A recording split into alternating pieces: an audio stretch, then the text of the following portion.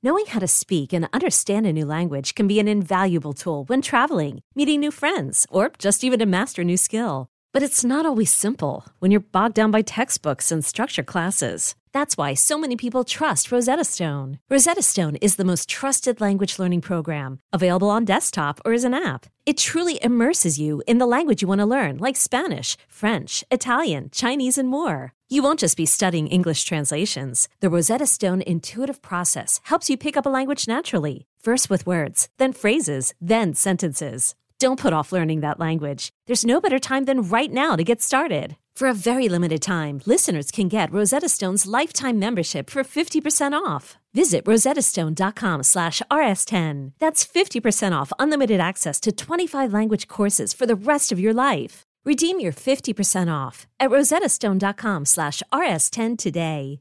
When you pay that first month rent and security deposit, first month rent, fine, you're paying your rent. The security deposit, $1,400 just gets put into an escrow account that by law you can't use, the landlord can't touch. It's just dead money sitting there. And yet most Americans don't have $500 for an emergency expense. When you rent anything else, Andrew, you don't put up the cash. You don't give Hertz $10,000 in case you get into an accident. Why can't that same model apply to housing, right? Instead of paying $1,000 of a cash deposit, why can't you just opt, if you want, to say, I'd rather sign up for $5 a month and have insurance that covers the landlord so I don't have to put that money up and I'm not sitting there. If you're in government and you hear this, you're like, well, this is a win because just more money in people's pockets, more money presumably gets spent, more money in emergency savings, to your earlier point. Most policies have a win-lose type model, right? In fact, that's, by the way, the first concern most political folks who talk to us think about it. Well, it must be a win-lose, right? Landlord must be losing here. Who's going to be pissed off? Here, right? And whose union's going to call me and whose lobby's going to call me and who's going to get mad at me for something like this, right? But like you and I know this from the private sector, you have to create win-win solutions in order for a business to work.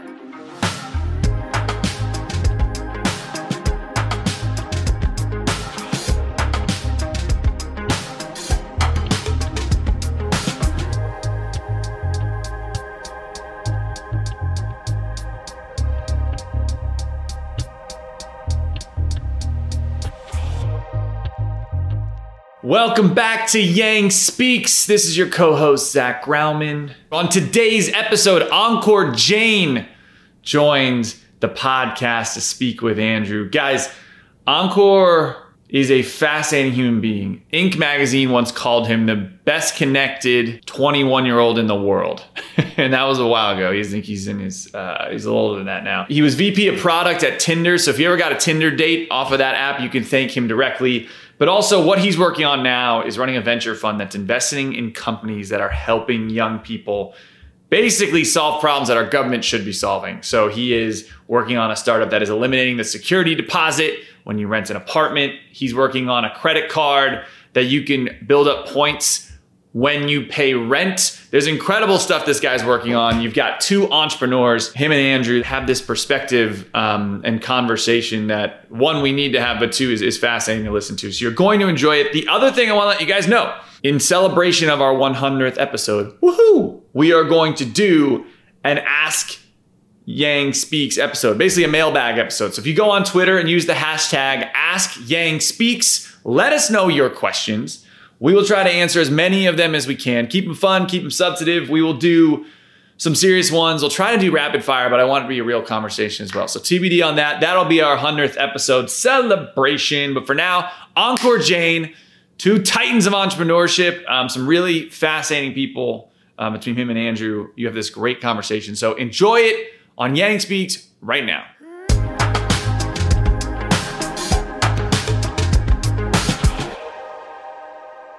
It is my pleasure to welcome to Yang Speaks the founder and CEO of Kairos, one of, to me, the most cutting-edge investors and entrepreneurs in really the industry today. Ankur Jain, welcome, Ankur. Hey, it's good to be here, Andrew.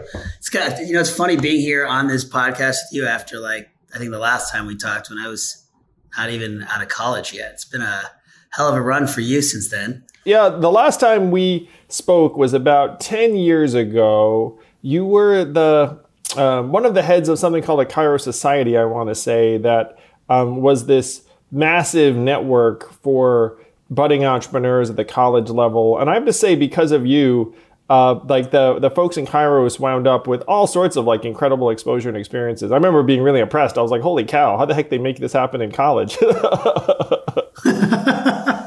It was a really unique time. I mean, it was right. We started that back in 2008. And if you remember, this is the original kind of financial crisis, right? 2008, all the banks collapsed. And what's wild is back then, if you said you were an entrepreneur, it just meant that you were unemployable, right? If you didn't get a job at a bank or consulting firm, I mean, that's when you became an entrepreneur. And then all of a sudden, all the banks and consulting companies kind of went under in 2008.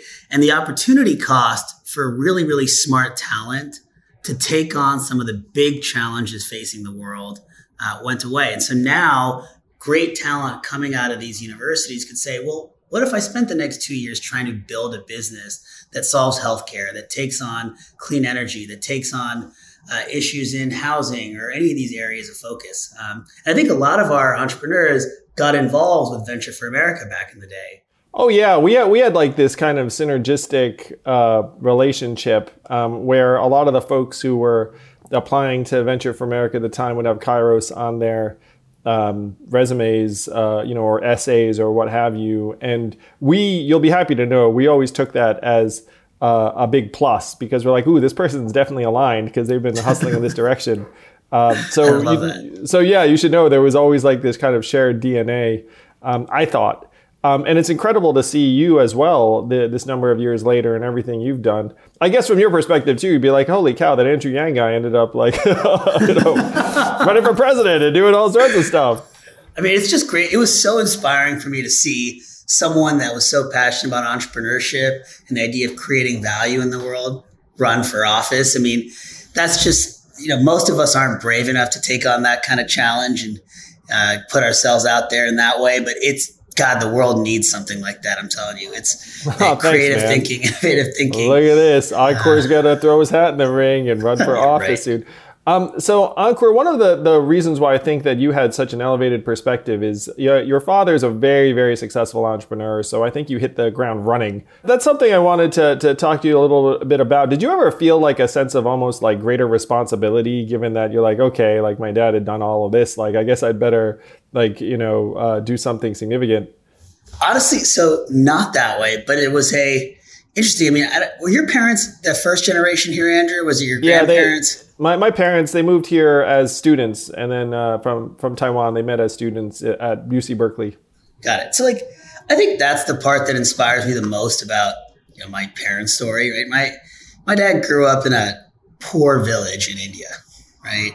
And the idea of him getting a college degree, much less coming to the United States, much less helping to launch some of the companies he did, it was much less today, like working on rocket ships to the moon, was like literally crazy, right?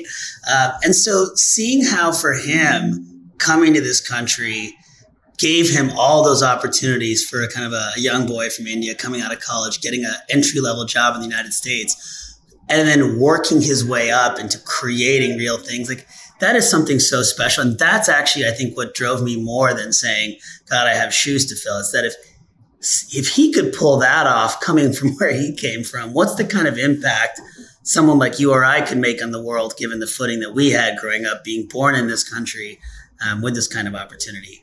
And to his credit, and to my mom and dad's credit, throughout my childhood, there was no, in fact, I think the Indian stick was still the leading driver of, there was no freebies, no giveaways. If it was like, if you wanted to get something and you asked my parents for, allowance, they would, they'd say, sure, I'll give you the money to buy this, but you can also pay for your tuition then too.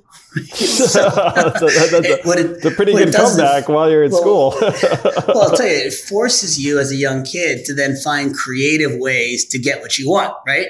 And that is the spirit of entrepreneurship, right? And so all of a sudden, if you want to buy something, you've got to find a way to get it as part of some exchange. And that's literally how I started my first company back when I was 12, was wanting to buy things and not being able to use money. So having to figure out how to do some deal with these companies as a kid.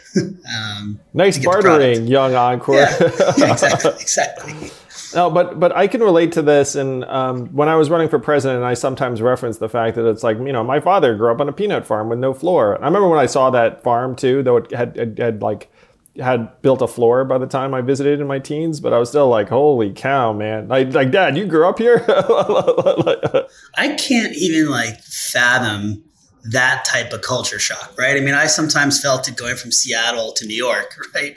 I can't imagine going from, a farm in Taiwan or my dad's village in India to this world, right?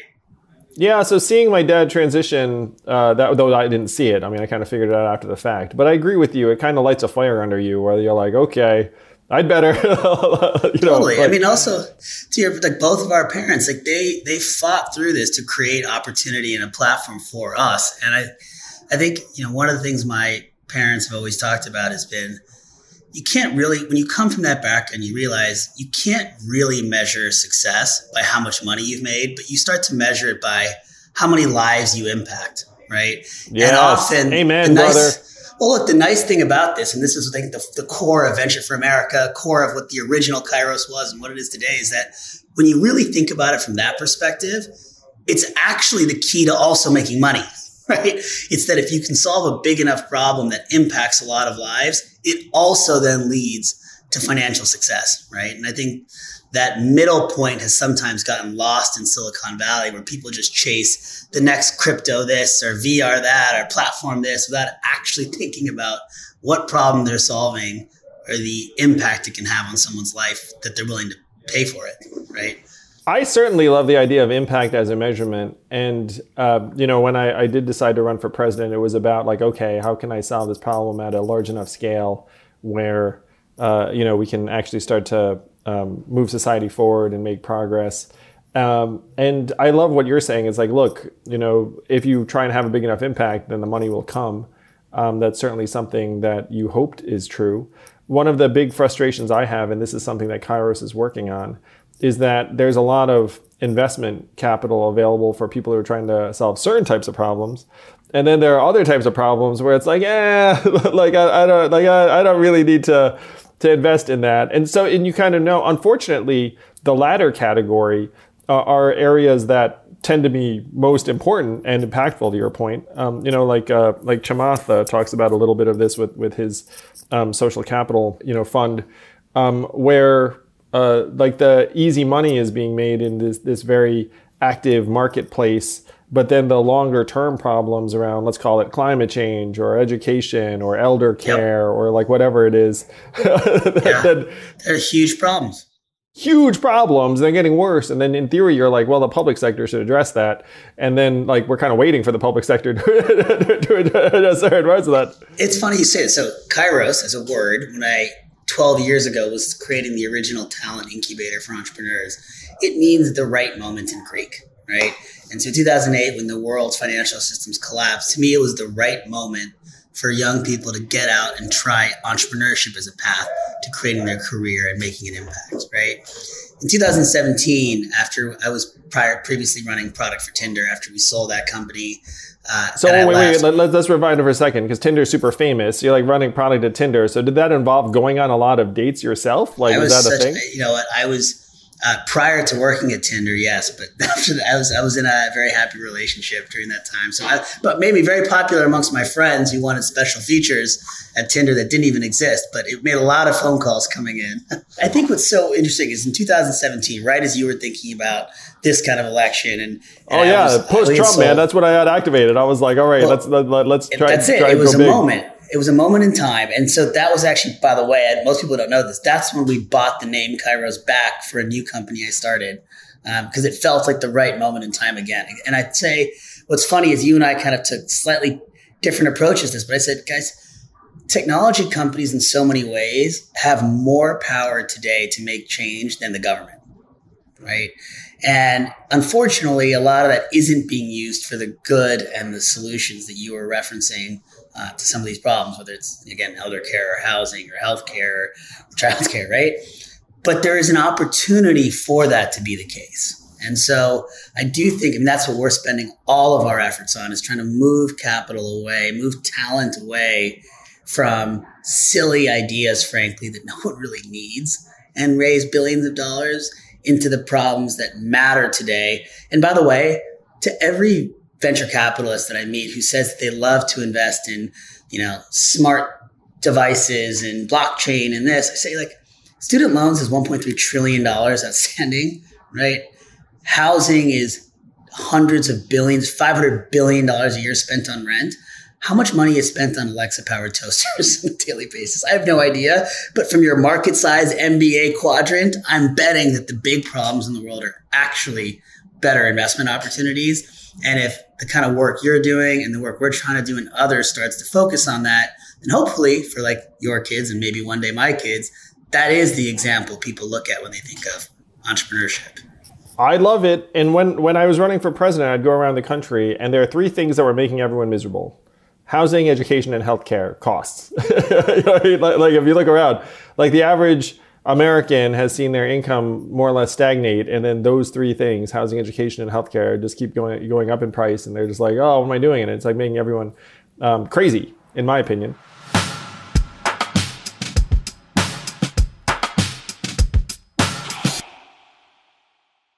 This podcast is sponsored by Helix Sleep. I've always been a mattress guy because I figured if I'm going to do something for up to 8 hours, maybe I should do it right.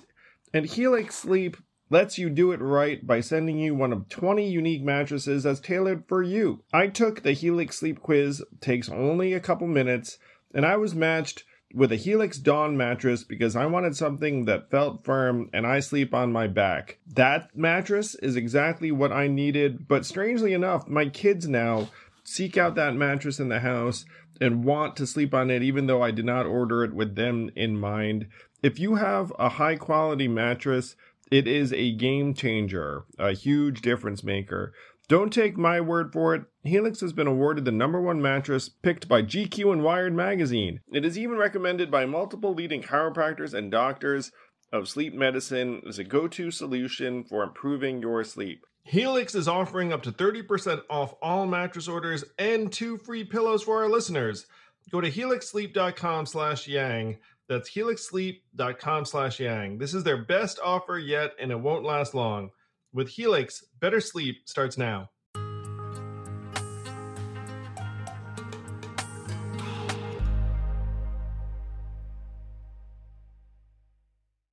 So you've been working on some of these problems, and I can't wait to dig into some of the ways that you're trying to improve one of these big, massive parts of the economy. Where do you want, which one do you want to tackle first? I mean, look, I always, it's funny, the way we approached this, we said, what is the single largest expense that most Americans deal with every single month? And it's housing, right? And when you think about rent, which is even a kind of subset of housing, what's crazy is that rent prices keep going up, and yet the quality of housing is going down. What other market in the world do people pay more and more and more and get less and less, right? You went from like a home to a floor to an apartment to like a New York shoebox, for even more money. And that to me spells problem or spells opportunity, right? And so when we started looking at the housing market, obviously everyone talks about the monthly rent cost, right? But what we often forget are the things that we take most for granted, which when it came to housing was the upfront cost it takes to just move into an apartment. Back in 2000, and I was going to date myself, but whatever. It's like 2002. So this was like the bubble bursting before the financial crisis you're talking about. So I moved into a New York City apartment. I was young. I was in my 20s. And because it was a very, very difficult economic climate, they were offering 2 free months on a 1-year lease. And I moved in with a friend of mine. And so we had to pay 1 month up front and a deposit, I believe. But then because we paid for the first month and we were getting 2 months free, we didn't have to pay rent for 3 months.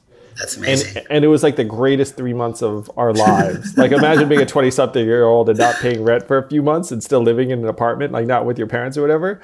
So we were just like so happy, me and my roommate, a guy named Andy George that I grew up with. So the two of us were living in this apartment. And then when they started charging us rent, in month 4, we were so sad. We were like, we don't live here for free because like you've been in there for 3 months without paying rent. That's probably the last time that people had that experience up until this last year, right? And I'll say like one of the stories that I've heard, one of the few like, I guess, silver linings of some of the current tough situation the world has gone through is people had a chance to go back and, you know, they didn't have to be in the main city next to their job for the last 12 months. And so a lot of people had a chance to move back in with their family or move in with friends and save a lot of money on rent that they were which I think actually has saved millions of Americans throughout this economic crisis, was just the amount of money they were saving on rent is what gave them that cushion. Unfortunately, obviously not everyone could do that, but for those who could, it was a big deal. So you talked about first month rent, security deposit, right? The average rent in New York City, $2,000. Across the country, take smaller places around the country, is almost $1,400, okay? When you pay that first month rent and security deposit, first month rent, fine, you're paying your rent. The security deposit, $1,400 just gets put into an escrow account that by law you can't use, the landlord can't touch. It's just dead money sitting there. And yet most Americans don't have $500 for an emergency expense, right? So you've got this weird thing where every landlord is saying, give me thousands of dollars to put aside, you rich man. And you're saying, I don't even have $500 for an emergency expense. What $1,500 are you talking about? And so we looked at that and said, wait a second, that feels a little weird. And then you look a little deeper and you realize that there's $45 billion of cash sitting in residential rental security deposits. Wow. Generating no interest. Wow. That nobody can touch. And you're like, wait a second, something here is wrong, right? If we could just give that money back. I mean, think about the stimulus package that everyone's been talking about. We could give back $1,400 to every rental household in this country without any of Congress's approval, just by unlocking security deposits, right? So obviously, when you first asked the question, well, why not just get rid of the security deposit? Well, so the purpose of the security deposit theoretically is that if I trash your place, then I can use a security deposit to pay for damages, or if I don't pay rent, I can apply the deposit. Exactly, right? So there is a purpose, right? It protects landlords from that kind of bad behavior, abuse. The truth, though, is that if you look at the data, it's a very small percentage of people in the country who are bad renters like that. We're talking about low single digits, right? So sense. Here you have a market where $45 billion is trapped away, and most of it just sits from one deposit account to another as you move apartments, never to be used. Now, when you rent anything else, Andrew, you don't put up the cash, right? If you were to rent a car from like Hertz, you don't give Hertz $10,000 in case you get into an accident. You give them your, say, $20 a day for the car and maybe $5 a day for the insurance, right? Why can't that same model apply to housing, right? Instead of paying $1,000 of a cash deposit, why can't you just opt, if you want, to say, I'd rather sign up for $5 a month and have insurance that covers the landlord so I don't have to put that money up and I'm not sitting there. So that was the simple idea that now 3 years later, during COVID, using this program, we were able to give back $250 million to renters across the United States who got their deposits back and replaced it with this low-cost insurance. Landlords stayed protected, and $250 million went back into the pockets of Americans without changing the taxes or without creating a new stimulus plan, just with that. Okay. So let's run through a scenario. Okay. Hang on. So I buy that most renters are well behaved because, I've been a renter and I always was like living in fear somehow of like, frankly, screwing up in some way. It's like, you just like pay a rent and, try and be a good tenant. So let's say that 95% of renters are in this category. I show up to an apartment And then let's say that we're using $2,000 for ease. Let's go back to my 20-something-year-old case where it's like me and my friend, or both 20-something-year-olds, and each of us is going to pay $1,500 a month in rent for a $3,000 apartment. So ordinarily we'd put up $3,000 in a security deposit. But in the new world, how much are we spending on this low-cost insurance policy? And then if we do end up trashing the place, what does the landlord get?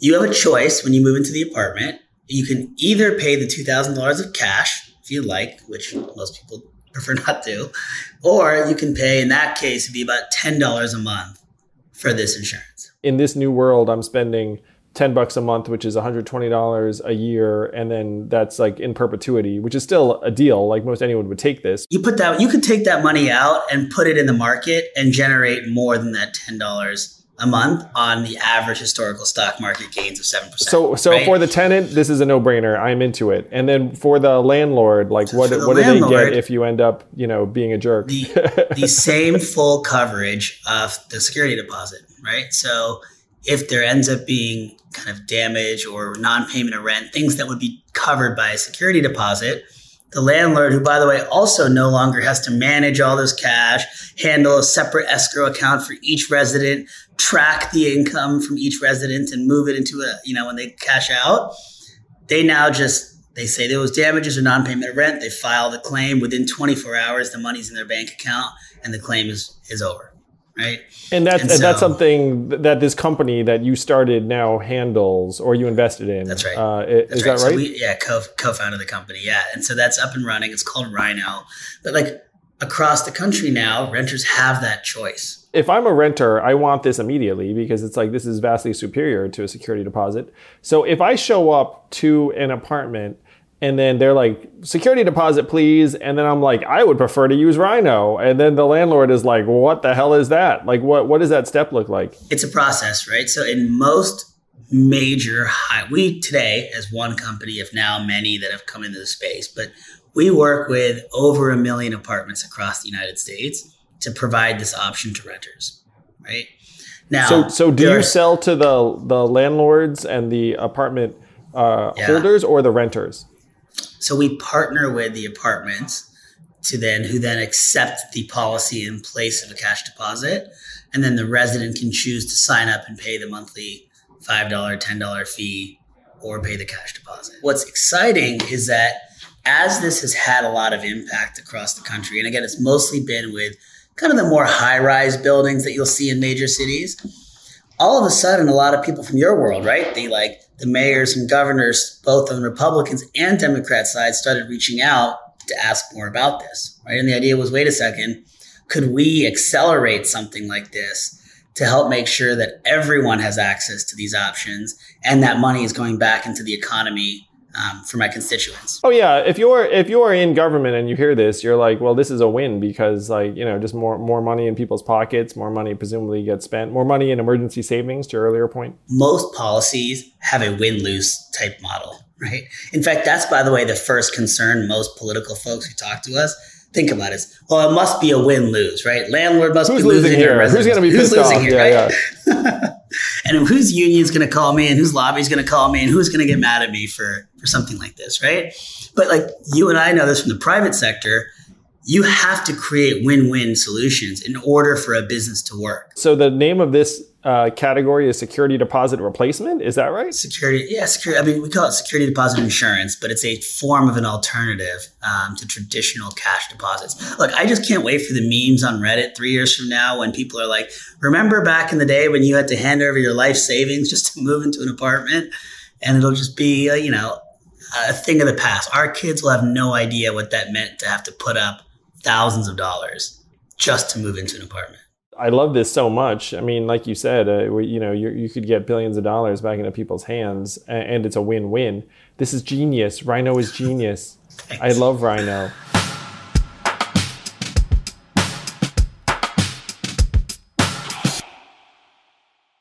This podcast is sponsored by ExpressVPN. A few decades ago, private citizens used to be largely that. Private. What's changed? The internet. Think about everything you've browsed, searched for, watched, or tweeted. Now imagine all of that data being crawled through, collected, and aggregated by third parties into a permanent public record, your record.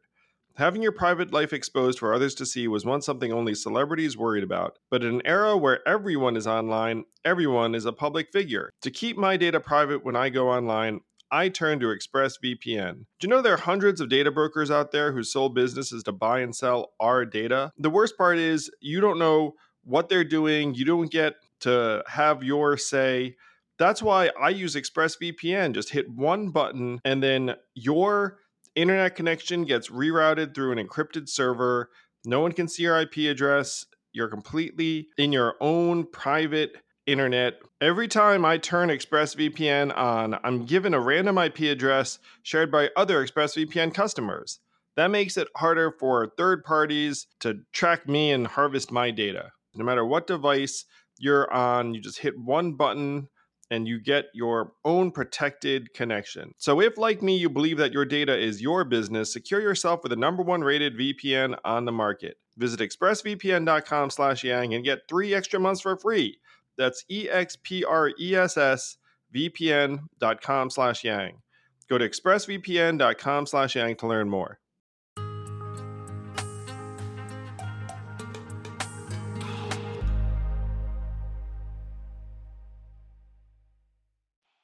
You're working on something else in the same space, right? That there's a way to tie someone's credit card points also into rental savings. Is that correct? So you're getting ahead of yourself, Andrew, but I'll tell you all about this in June. We are working on a potentially crazy idea that will give every renter in America a path to homeownership just by paying rent at any apartment building in the country. We're going to announce that in June, and I can't wait to tell you all about it first. Oh, well, very exciting. So what other opportunities or inefficiencies have you identified, if any, like that are going to make people go, wow?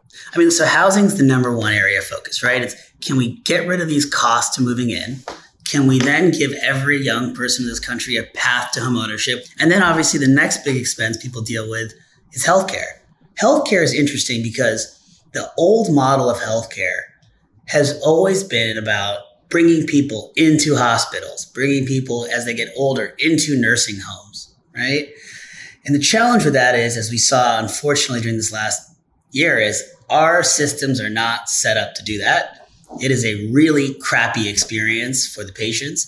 And it's really unfortunate for like our parents and grandparents as they age, that they just get thrown into these nursing homes, which if you're not lucky enough to afford one of the nicest ones, most of these nursing homes have extraordinarily high loneliness rates, depression rates, death rates, abuse rates. I mean, it's really just, it's messed up, right? And as you know, over 50% or almost 50% of the deaths during COVID happened at nursing homes because of the lack of safety protocols, the spread, et cetera. Right? So 3 years ago, as we were launching Rhino, we thought, is there a new model of healthcare we can build that moves care out of hospitals, out of nursing homes, into people's homes, right? Home care. It's a market that has been around for a long time, but it's not affordable. It's not technologically up to date. Yeah, most of this right now would consist of a home health care aide that comes and presumably spends time with you, which is expensive, even though the people in that industry are systematically underpaid and exploited. Just throwing that out there. But despite that, it's still very expensive. There is a lot of care that requires a home health aide type support. There's care that needs more specialized support, and then there's care that can be provided digitally, right? And so we said, how can we kind of rethink that system, starting with our parents and grandparents who need this help most, right? And so the first thing is, to your point about home health aides, today, part of the reason they're not able to be paid well is because it's so hard for these local businesses to generate enough hours in the day that they can optimize. So they're only going in for 3 hours to a client and then not earning any income, and they're not getting paid to do their job, right? So technology exists. Uber, DoorDash, these businesses have built routing technology to allow you to find better ways to optimize kind of routes and care, right? And so if we can start to give a worker a way to keep 8 hours a day of continuous care, they can now receive real wages that actually allow them to sustain their own livelihoods, right? That was number one. Number two is that you can't rely and expect any one person to know everything about the health of their client. Like, I don't want to trust my parents or my grandparents' care to some home health aide who's trying to figure it out all themselves when there's so many factors there. And so we empower each person with essentially a smart app that guides them through what to do and identifies risk factors so that the doctors can get involved when they need without having to wait until something ends up in the hospital, right? So we launched this actually starting in London because the NHS, the government healthcare system, contracted us to work with them on this. It's called CERA, C-E-R-A. And what's exciting is we have been able to both create tens of thousands of jobs through this program and provide more affordable, higher quality care across the United Kingdom. So during COVID, we were doing an average of 15,000 home visits a day. We helped the government create over 20,000 jobs just during the first few months as people were getting laid off by retraining them. What I'm hearing from this is just home health care aids like on demand, like that can be routed more efficiently than is currently possible. That's what I'm hearing. Is that more or less correct? I guess what I clarify is it's not on demand, right? I mean, you can do that if you had an emergency need, but most care is recurring, right? So it is coming in 3 times a week or every day for daycare, or coming in at night for overnight care, or on a regular basis for more specialized treatment like dialysis treatment, et cetera, right? So it is scheduled out. It just requires the right simple technology to manage all of that, right? And then also be able to provide better care on the point, because you want people to have the support of an entire healthcare system. They're doctors, specialists, et cetera, that know when to get called in, not just waiting until someone has a serious issue and goes up to the hospital. And so we can predict, for example, early stage dementia now with over 90% accuracy, because we have people going into their homes and tracking, wait, something is different than it was the last 4 weeks in the way that they're taking their medicine or their mood. Wow. And you can call on the doctor in advance. But today, this system is somebody shows up at the house, does their 2 hours, leaves, fills out a form 5 days later, and we have no records in real time to be able to identify these risk factors. If you're listening to this around the country, aren't you pissed off? You're like, you kidding? This guy has this great idea for a service and he had to roll it out in the UK. The way the current healthcare system in the United States is, it makes it very difficult to build this type of product. It's frustrating for me too. I had to go through this with my grandpa, unfortunately, before he passed. Like, it's so difficult with getting home help. And we were lucky we could afford to bring someone into the home here in the US, which is insanely expensive. And even then, you don't know how to find someone you can trust because it's just the one person that's taking care of them. So if you don't trust them to find every issue, you're screwed. Yeah, that's very profound. It's true. You would trust yourself maybe if you spent all the time, but then you wouldn't necessarily entrust the person that you're bringing in who might not be as consistent or diligent, or they might not be spending the right amount of time or have the right expertise. Yeah. I mean, Andrew, I'm curious from your perspective. You've now seen our other side of the world on the entrepreneurial side and the political world. I mean, how do we get government and entrepreneurs working together more effectively to solve these issues? Well, I love what you're trying to do, Ankur, because I think a lot of it is that entrepreneurs are often attracted to areas where they feel like they're going to be able to operate more freely and efficiently. And then if you hit a highly, highly regulated zone, then all of a sudden you're like, oh, wait. And then some entrepreneurs like you are willing to, swim through the muck and figure out, okay, what can I do in one of these? And sometimes there's a great opportunity in the highly regulated zone, in part because the regulations have provided kind of a mote of discouragement. I worked in healthcare software in the mid-2000s, and I used to start joking that healthcare is where good ideas go to die. Because a lot of the practices aren't super rational or efficiency minded, and the measurements are spotty at best. And so you wind up having people adopt solutions based upon other criteria. So that there's a massive opportunity here, man. I mean, what you're doing is awesome. I think on the political side, I do think that we have to figure out which regulations are holding us back at this point, because there are a lot of rules that made sense when you drew them up, and they had a fine purpose. But then in terms of the impact, like it's a double-edged sword, and then we didn't undo that rule. And then we then made another whole matrix of rules on top of that one that I spread on top of it, then everyone's looking around. You know what I mean? Like that's pretty much what's going on. But I guess, is there a way that you can like change the culture of that internally? I mean, because some of it's the rules, but a lot of it comes down to the culture of the people that work for, like, you know, for the government agencies, right? Where there isn't necessarily, there's a distrust of the private sector, number one, which is probably fairly warranted given some of the players in the market today. And then there's also this culture of fear of trying something new because no one wants to get fired. So how do you create a culture where the people who do implement these policies and these rules like want to find ways to work with innovators and be more innovative as a government? Well, so government bureaucracies have a number of features that make sense in their context, but do not necessarily make sense in terms of pushing the envelope in some of the issues you're talking about. So they're highly regulated themselves. They're, you know, like each worker tends to have like a whole set of rules that are constraining what they can and can't do.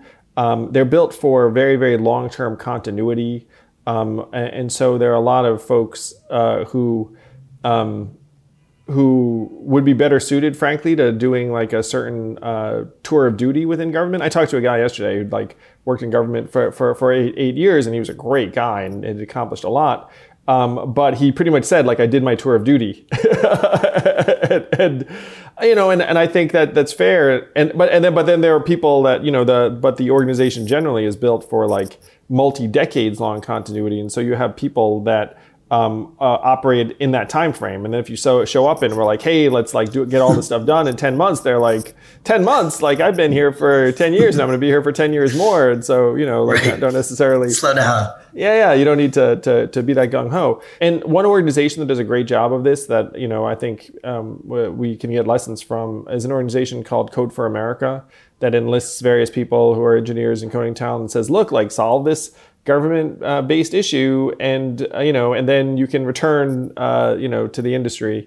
There's also like the U.S. Digital Service that does things at the federal level. Oh, you'd love it. So you remember healthcare.gov? Yes. When we all remember healthcare. So when the launch had problems, a group of techies led by a guy named Mikey Dickerson from Google came in and patched and fixed the website in real time. It was like a very big deal. And then they stuck around to try and fix other things, web-related and tech-related. And so they had a workforce of like the low hundreds in DC that they just went around consulting with various agencies, being like, hey, like, can we like help you with something? Can we fix things? And they ended up with this like massive backlog of projects because everyone was like, we would love your help with this thing. So and it also had a tour of duty aspect because a lot of them were techies who would join the U.S. Digital Service and then do a tour of duty for like, you know, 3 or 4 years and then cycle out. So there are things that I'm optimistic about. I'm going to share an idea with you, Ankur, that I'm going to give it to you, and then maybe you can do it. And if there's one human who might be able to do it, it might be you. As you'll see what I mean in just a minute.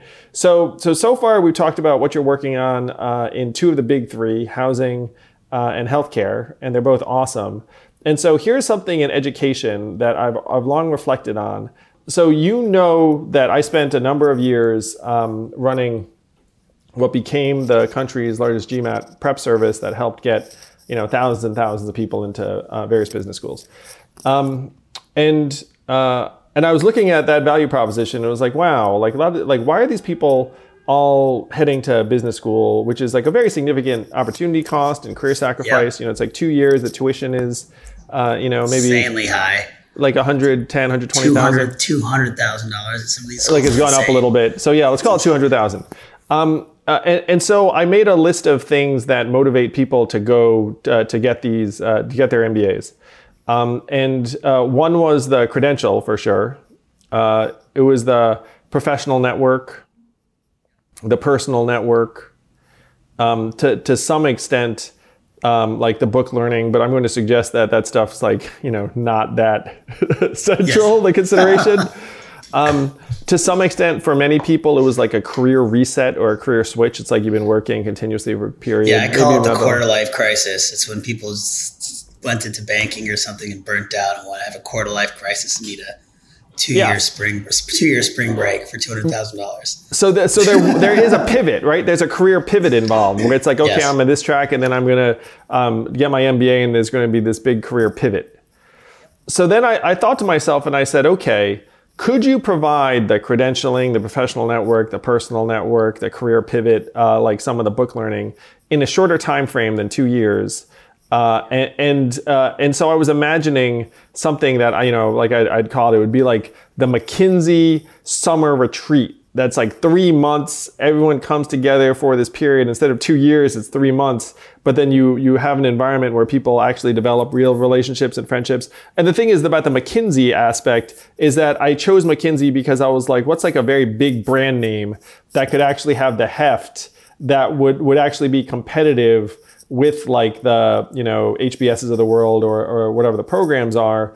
And so then I thought, it's like, could you deliver like something in like a 3-month period at a fraction of the cost that had a lot of the social elements, the credentialing elements, the networking elements, and even like the employer appeal elements if you like, and then I thought like, wow, like what an opportunity that is. Because there are all these young people that in my mind, like are looking for certain things and the MBA is like a very luxe version of it and very expensive version of it and a very enormous opportunity cost. It's like, could you compress it and deliver a lot of the benefits? I love it. Listen, I love it.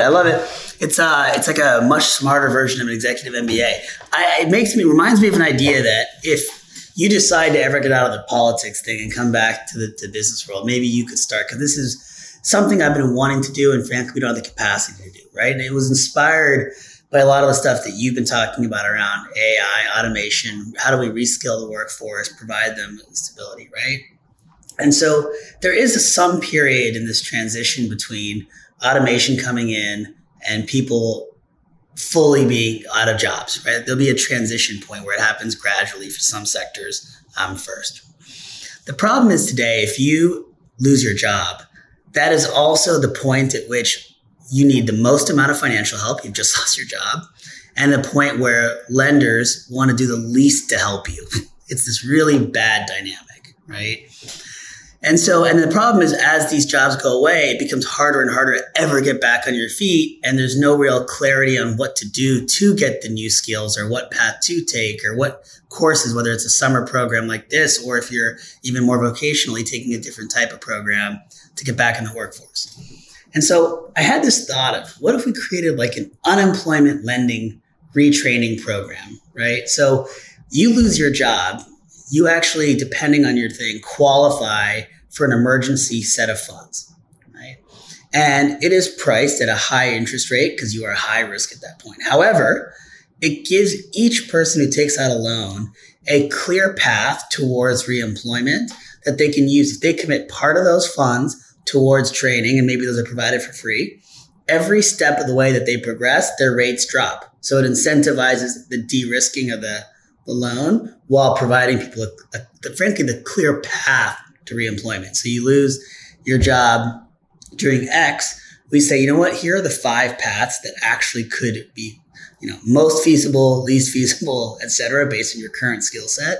And here are some emergency funds to get back on your feet. And that is an incentive for you to go kind of requalify and take those courses to get rehired. There's something here. It's rough.